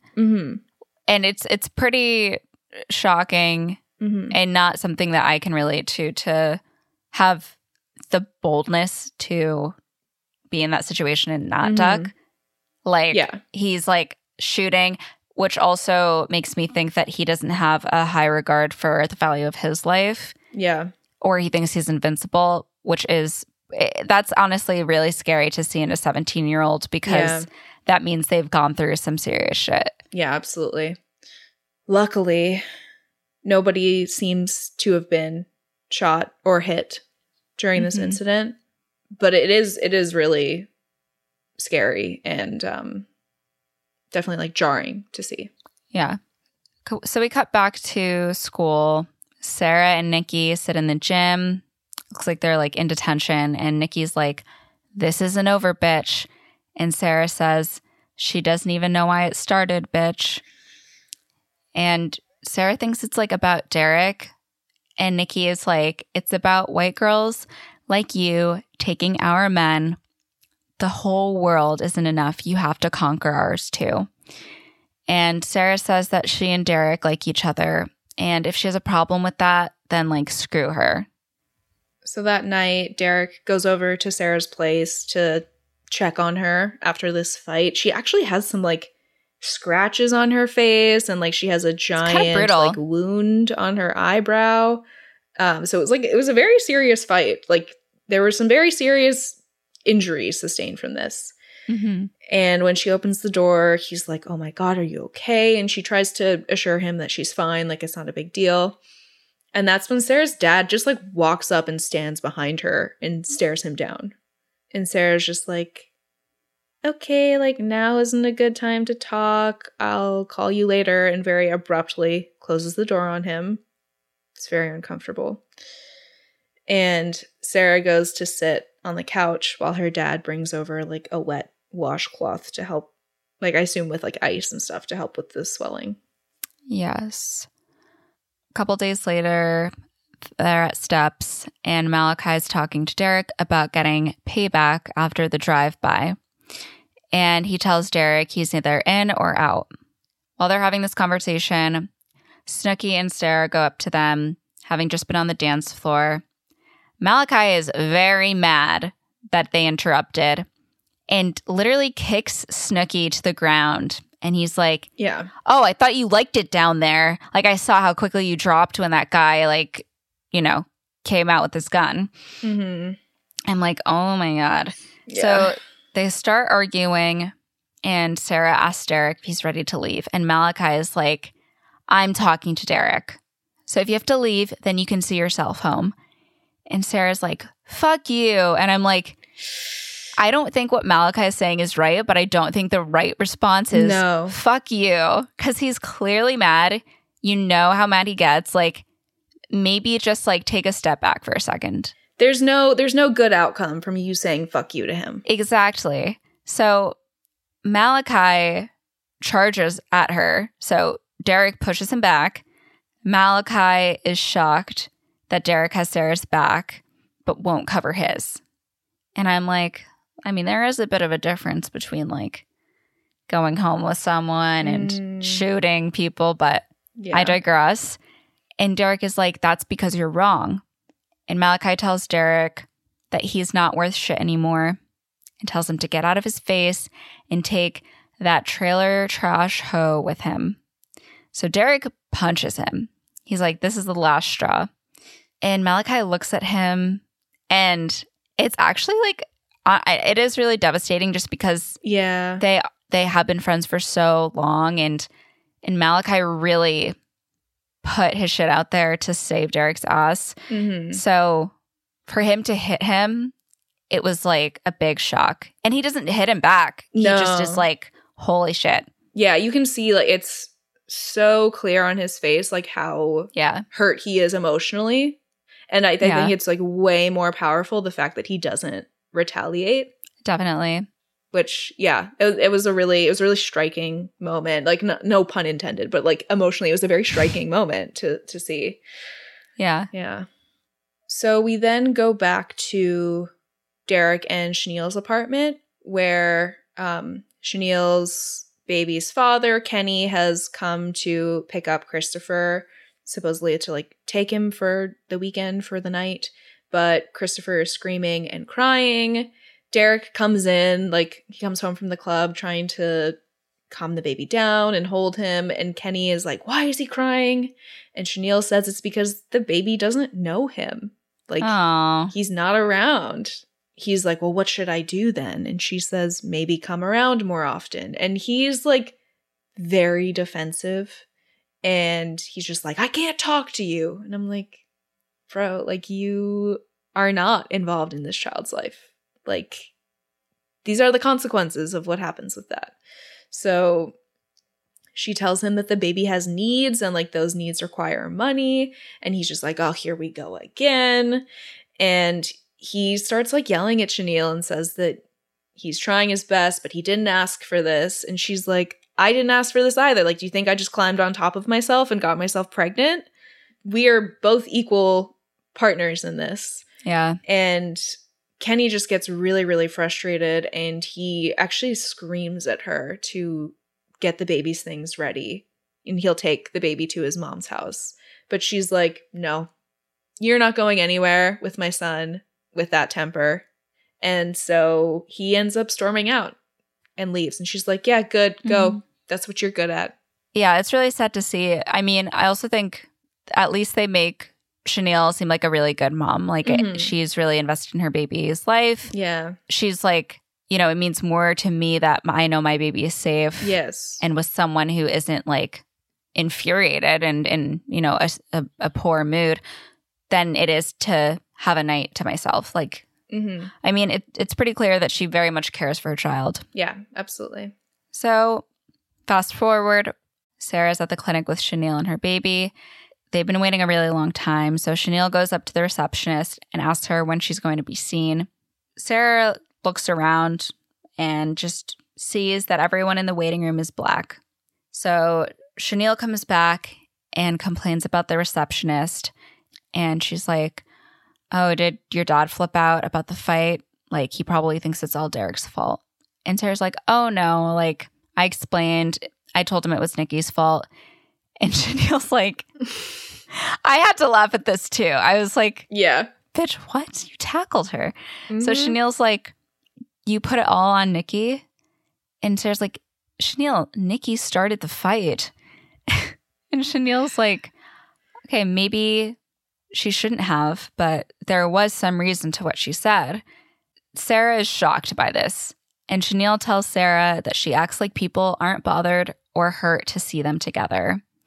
And Sarah's like, I don't understand what the problem is. Like, we like each other. It's just me and him, not other people. And Chenille's like, just say it, Sarah. Black people, Black woman. Derek is about something real. He's going to make something of himself. And she just comes in as a white woman and takes one of the few decent men left after jail and drugs.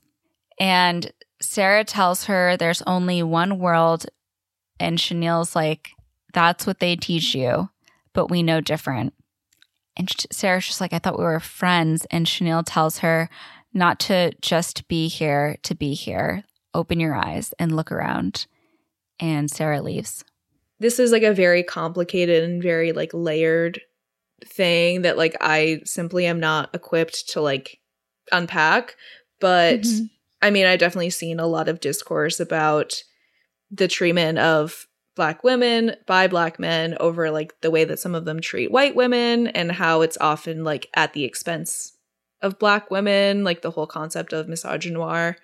It's a lot more complicated of an issue than Sarah is understanding, and like seems more complicated than she seems willing to kind of understand. Yeah, I think that's the problem. I just wanted her to realize something, or like, I feel like throughout the movie she has this persona of like, oh, she doesn't see race. Like, she's totally like cool with like being around Black people and stuff.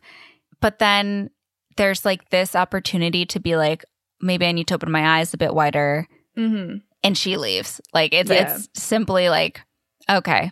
I can't comment on the complexities of like a white woman dating a Black man, or a Black man choosing to date a white woman. But I just think it's also weird that Sarah can't admit that she also fought Nikki. Like, at the very least, yeah, you know that you pushed this bitch. Like, what's the fucking problem? I don't get it. Yeah, it's definitely, you know, there's like a white woman victim complex going on. White women do love to be like, I'm a victim. Yeah. After this scene, Sarah goes to dance class with Derek once again. He's trying to coach her, but she keeps messing up and just gets really frustrated. She's clearly like kind of rattled by this conversation she just had with Chenille. And so he suggests that they take a break and they sit down, and she does apologize to him for getting frustrated. She says it's just that the audition is next week, and with everything going on at school, like she just feels kind of weird. He tries to reassure her and says that everything's going to be okay, and asks if she has picked out a dress for the main squeeze couples only night at Steps on Saturday. Ooh. And she's like, oh, yeah, like we had talked about it, but I didn't know that we had decided we were gonna go. Maybe after the fight, maybe we should cool it a little bit. And he is very blindsided by this and is like, do you not want to be with me, or do you not want to be seen with me? Like, what's going on? And she says that she's confused, and he's like, what are you confused? Like, are you confused about me? And she's kind of like wishy-washy. She's like, I don't know, maybe, I don't know. And he's like, okay. And he's actually like very much trying to communicate with her and get her to like be clear with him about what she means, because she's just kind of talking around everything. And he's like, okay, so like, are we talking about Steps, or at school, or at the grocery store, or a museum? Like, where do you not want to be seen with me? And she's just like, she just says, I'm just trying to be honest. I'm like, you're not saying anything. This conversation is so weird, dude. Yeah. She just like no communication skills on her end. And she basically says that no one wants to see them together. They spend more time defending their relationship than having one, and it's hard. He's like, yeah, I mean, not everything can be easy. Like, that's not my life. That might be your life. And they like really get into it, and she's like, you don't know anything about my life. And he's like, I know that you give up and you punk out when things get hard. Just like with you quitting dance after your mother passed away. I was like, whoa. Which, yeah, I'm like, you should not have said that. That was pretty crazy that you said that. Yeah. So she understandably gets very upset and is like, how dare you say that? Like, how dare you talk about my mother? You don't know anything about her. Derek apologizes for what he said. And he asks if she's saying that she doesn't want to be with him. And she tells him that it's not like that. She's just trying to tell him how he feels and he's taking it personally. And I'm like, that's a crazy thing to say. To be like, oh, how could you take it personally that I don't know if I want to be with you? What other way could anyone possibly take that? So he's like, okay, I hit my best friend in the world in the face so that I could be with you. I've been taking shit from the people that I care about who care about me so that I can be with you. Because I've been telling myself that we're in this together. So yeah, none of this don't take it personally bullshit.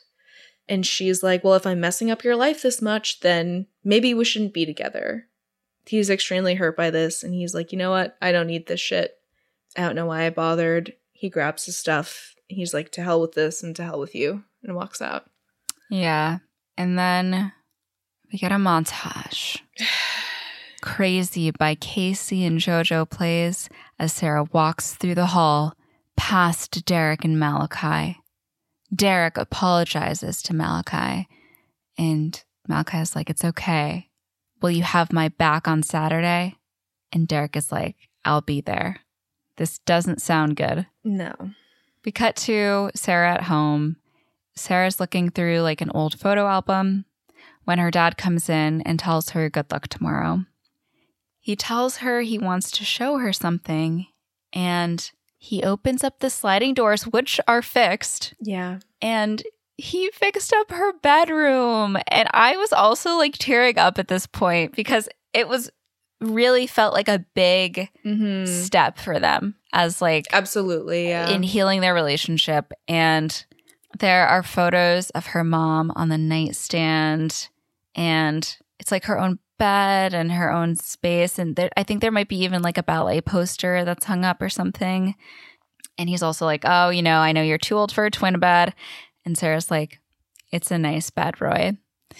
And he's like, I didn't mean to mess up your life or your mother's.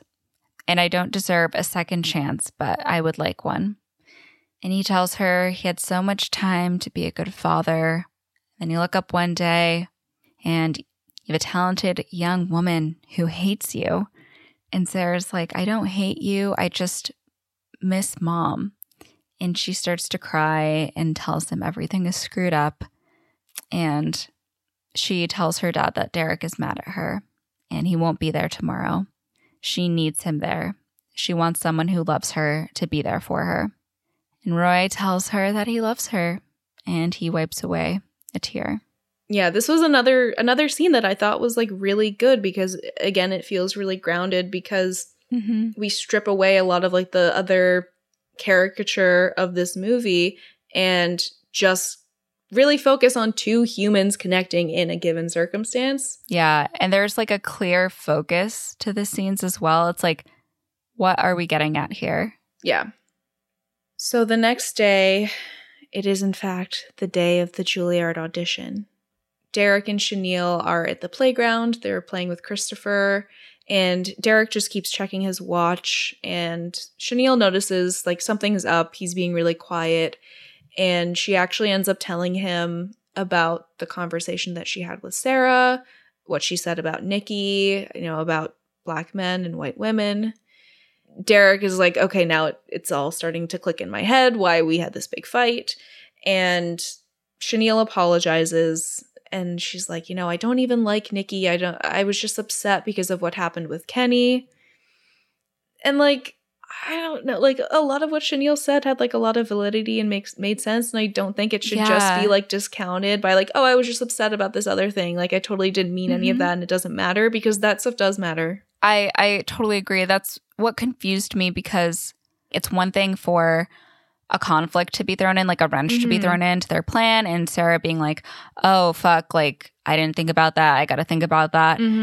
Then for it to just simply be entirely washed away. Yeah. By Chenille being like, oh, I'm sorry I said this.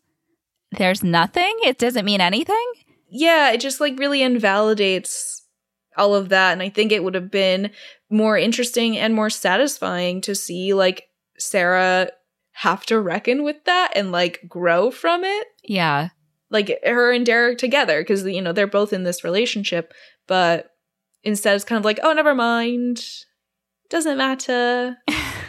Yeah, she then has this moment where she says to Derek, you can't help who you love. You're not supposed to. When you love somebody, you love them. And at least you found somebody who loves you back. So Derek is like, okay, I need to go. And she stops him and she's like, listen, I know about what Malachi wants you to do.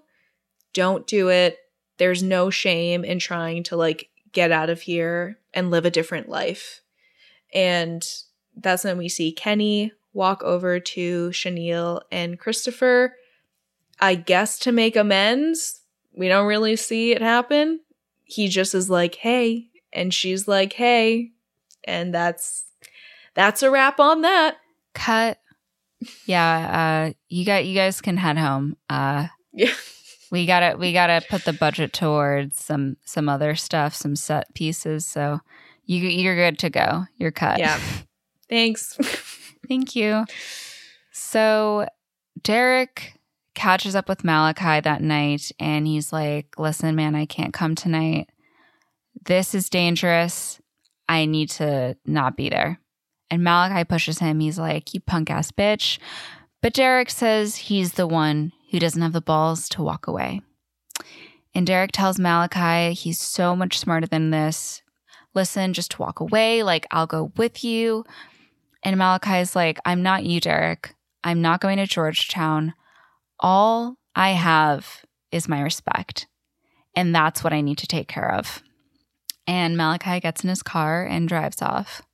So Sarah is at her house. She is getting herself all packed up for her audition. Her dad is actually taking her. Meanwhile, Derek is running through the streets, trying to get to her house. He makes it there, but he has just missed them, so he starts running to the audition. Meanwhile, Malachi is driving over to the west side. So we see, like, all of these scenes kind of are like intercut back and forth. Mm-hmm. Sarah is doing her ballet piece.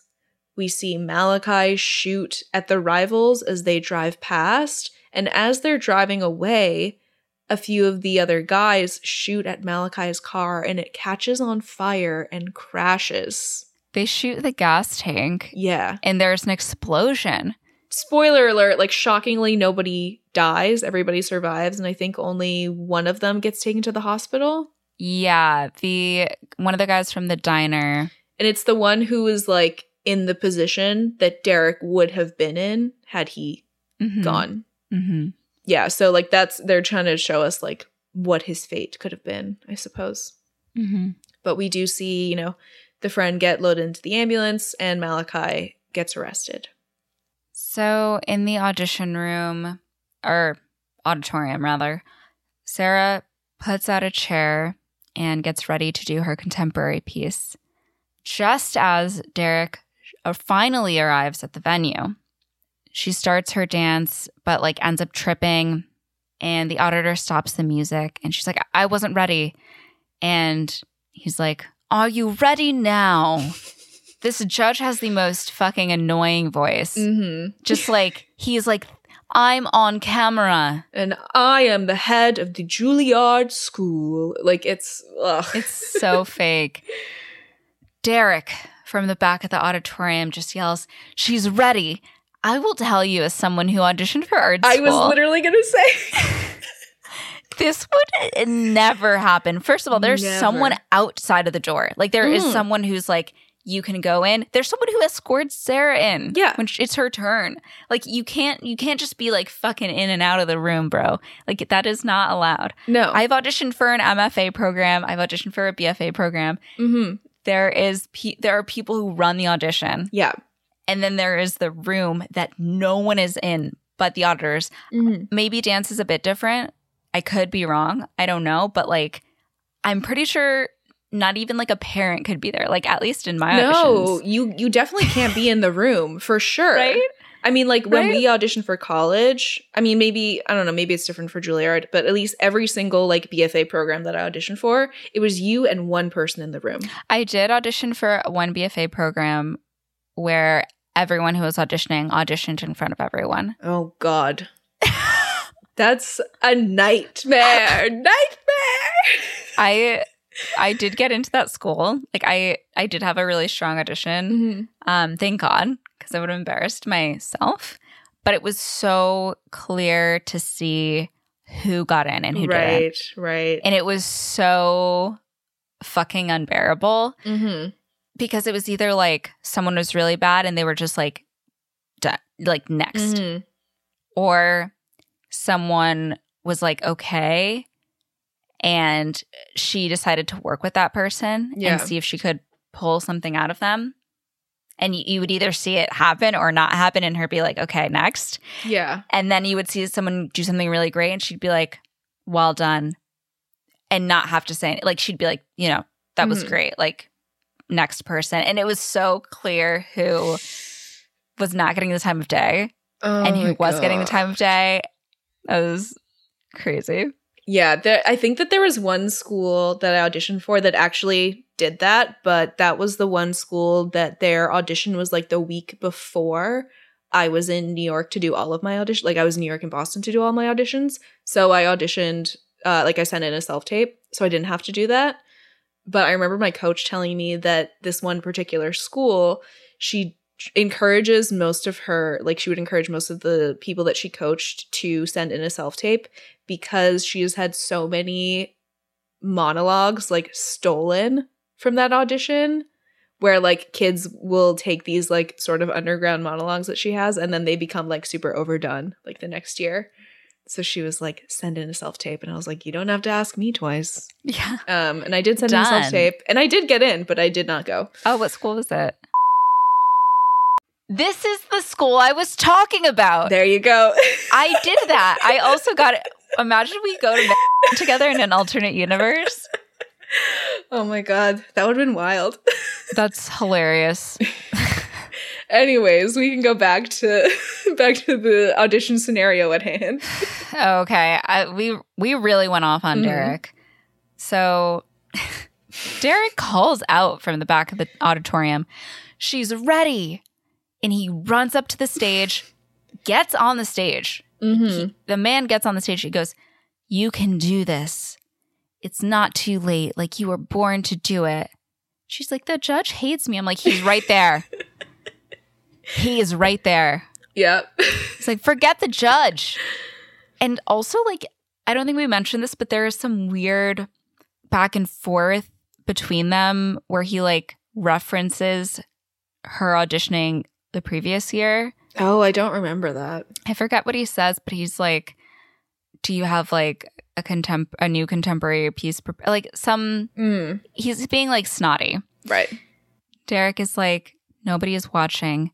Just me, like, show them some attitude. So Sarah starts her dance again. It is truly unhinged. It's really hard to even do justice, like, just how bad it is. I would love to see a professional dancer do this dance and see it look good, because I don't necessarily, I do think this is the weird thing for me. I'm like, this seems way more contemporary as opposed to hip hop or like contemporary or like jazz, slightly interpretive, low-key Fosse, because it's like very like the pacing and the like the hand gestures, weird jumps. Yeah. So like it just doesn't seem like at least what we would call hip hop now. Yeah. Or I mean, not even just hip hop. I watch like fucking Millennium Dance studio videos, and it's not that. So yeah, it's some sort of weird like fusion between like jazz and hip hop, But meanwhile, the song is like, live your dreams. It's not hard as it seems. And it's just so weird. Yeah, that happens. After the performance, Derek starts cheering and he runs on stage and he tells the judges, "You're crazy if you don't let her in." And the judge goes, "I can't say this on the record yet, but welcome to Juilliard." And Derek and Sarah celebrate, and she thanks him, and they head off stage and hug. If I had known it was this easy to get into Juilliard, maybe I would have applied. Damn. Let's apply. Guys, do you want to go with us backstage auditioning for Juilliard? Yeah, do you want to run into my audition and start screaming about how I'm ready? Let's do it. So, yeah, she gets into Juilliard. We have one final scene at steps. You know, Dara, their couple name. That was accidental. Yeah. But Derek and Sarah go to main squeeze night at steps. Chenille comes over and she's like, "Oh, I heard you got into Juilliard. You know, if you ever need somebody to show you some new moves with real flavor, you know who to call." We have not seen Chenille dance one time in this entire movie. We did see her dance one time for about 12 seconds with Kenny. There's not even a shot at the end where Chenille's like, "I made this dress myself." Like, we never mention anything about her dreams. What would have made sense if she was like, "If you need me to make your costumes for your dance show." Yes, that would have made so much more. Wow, you should write a movie. I need to talk to the man who wrote this. Yeah. So they've made up from their quote unquote fight, I guess. They hug, they celebrate, whatever. Snooki takes their picture, and then they all head out onto the dance floor. And actually, the dancing continues through the entire credit scene. I didn't watch it all. The entire credit scene. But it does happen. And Nikki is also there. She's also dancing. I don't know who her main squeeze is, but yeah, she's there. It's only couples tonight. Yes, because Chenille is there with Kenny, and that's how we know they got back together, is because they're standing next to each other. But Snooki's not in a couple, so... I think he's DJing. Sure, yeah, probably. Let's pretend. But yeah, that's Save the Last Dance.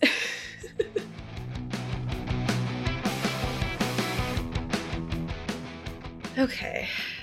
This movie, I mean, we talked about it a lot throughout. Yeah. So, like, you know my main qualms with it, but what really just is sad to me is, like, the wasted potential and the fact, like we kind of talked about, there are so few movies that were, like, widely released in this way, that were backed by a studio that had Black characters at all, let alone, like, some Black leads. So it's just a shame that everything had to be framed through the lens of this, like, white girl who never really reckons with her privilege or her place in this, like, predominantly Black community.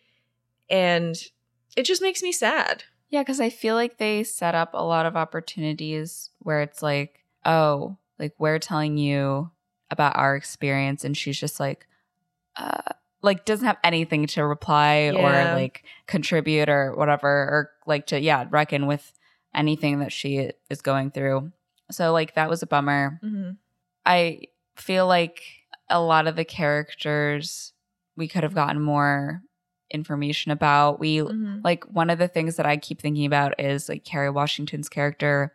She shows Julia Stiles, like, this dress that she made. Yeah. And I wanted to know more about her wanting to be a fashion designer and, like, pursuing that. And I wish it wasn't just one, like, small line. Yeah, I they just didn't really follow through on a lot of the ensemble storylines. I think it's because they were trying to tell a lot of them. That's true. So unfortunately, Chenille's character is the one that slipped through the cracks the most. Like, we definitely get more of the Malachi Derek storyline because it's intertwined with Derek's and he's, like, one of the main characters.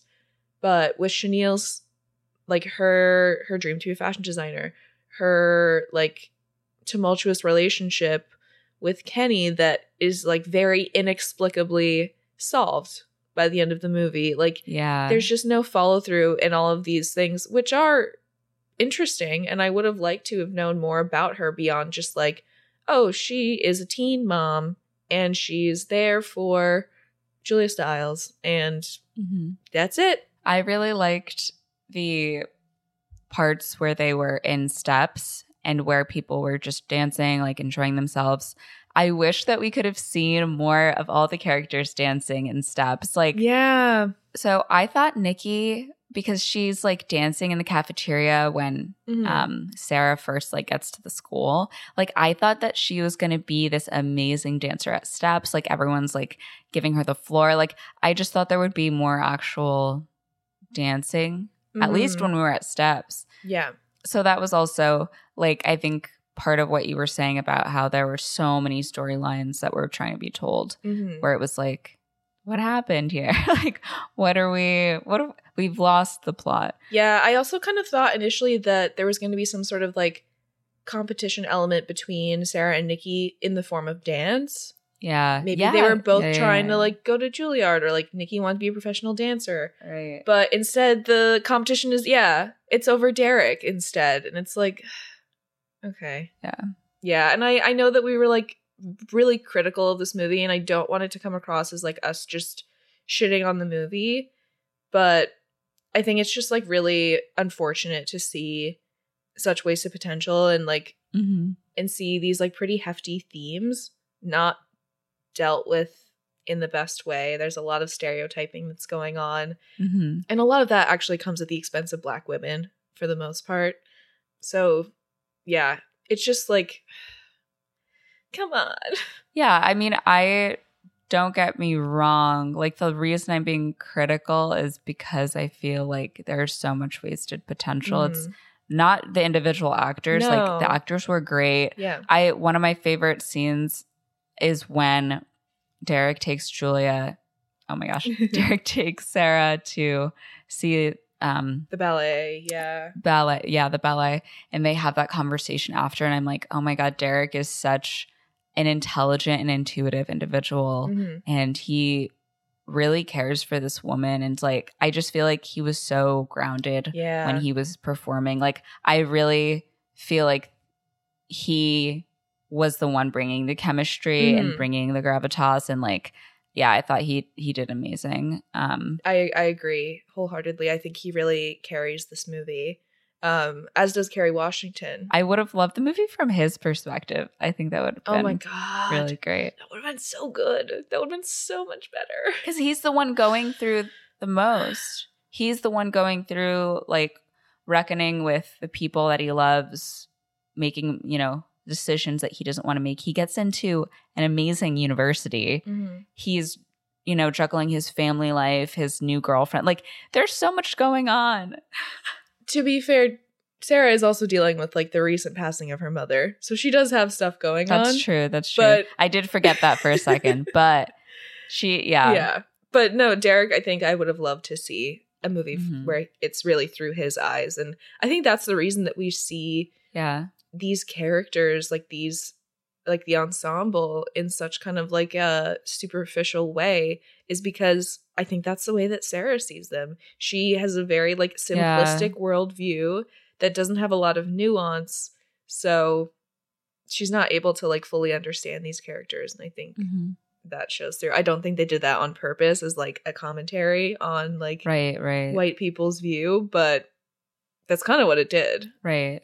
And I think that the main thing that happens, right, the catalyst for all of this is that Sarah's mother passes away. Yeah. And we never really deal with that. Like, she deals with it through the dancing for sure. And kind of like reconnecting with her father. Yeah. But for most of the movie, she's like just like kind of like brooding. And it's not really until the ballet that we get that sort of like breakthrough that she needs to keep pursuing her dreams through dance.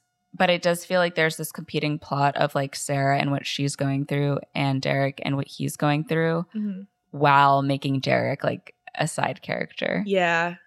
And Sarah the main character. Yeah, because I can't remember if I said this earlier, but I think they were kind of going for like a Romeo Juliet type of thing. But it's like if it was Juliet's story and Romeo is just the love interest. He's not like his own character. Mm-hmm. So, yeah, the balance is off. And unfortunately, I don't think Julia Stiles really does enough for me in this movie to carry it. I have to agree. I like Julia Stiles. Yeah, she's a very talented actress, but something was off. I know. Well, I think that she has a very ballet body and movements, and I think she like I would believe it if she was like, I studied ballet and like did that as a kid and then I became an actor or something. The hip hop was really bad. Yeah. It was, I mean, we've all seen the YouTube video. Yeah. I get what they were trying to do, like a fish out of water story. It just didn't work for me. Yeah. But if it worked for you, listener, like please let us know. I am so curious to hear other people's opinions about this movie. Yeah. Also, I'm not from like, actually my dad lived in Chicago in the projects, but I don't know if it was specifically the South Side where this movie takes place. But yeah, I also am not from Chicago. I am like have not really experienced any of the things that these characters have. So yeah, if you have any insight into those experiences also, please, if you want to share, feel free. Well, I guess, should we rate it? Oh, yeah. I think I'm going to give this movie, like, I hate giving, like, low ratings. The deliberation. I hate giving low ratings, but I'm going to give this movie, like, a 5.5, and all of those points go to Sean Patrick Thomas and Kerry Washington. Right. I'm actually going to give it a 6 because although I didn't really like the movie, the acting was great. And if I didn't like the movie and the acting was bad, I would have given it like a 5. Okay, yeah, that's fair. I gave another, well, I'll tell you, I gave it a 5. So I was like, this is not. That is true. Just in regards to the acting. Yeah, I will join you on the 6. I'll give the extra 0.5. Yeah. Just beep out the name of the movie, I guess. Yes, yeah. So, yeah. Thank you so much for listening to this episode. We hope you enjoyed it. Please do send us like your thoughts and your opinions on this movie. We would love to hear them. And where can you do that? Oh my God, on our Instagram. You can DM us. It's Movies That Raised Us. You can also send us an email at moviesthatraisedus@gmail.com. You can also follow us on Twitter at MTRU_pod. And if you want to join the Patreon, it's always at our link in bio and the link in the show notes, and just get a little more information, see if it's something you want to sign up for. Yes, and we will see you next week for our next back to school movie. Woo! I'm Mo. And I'm Christina, and our theme song is by Garrett Schmidt. Bye.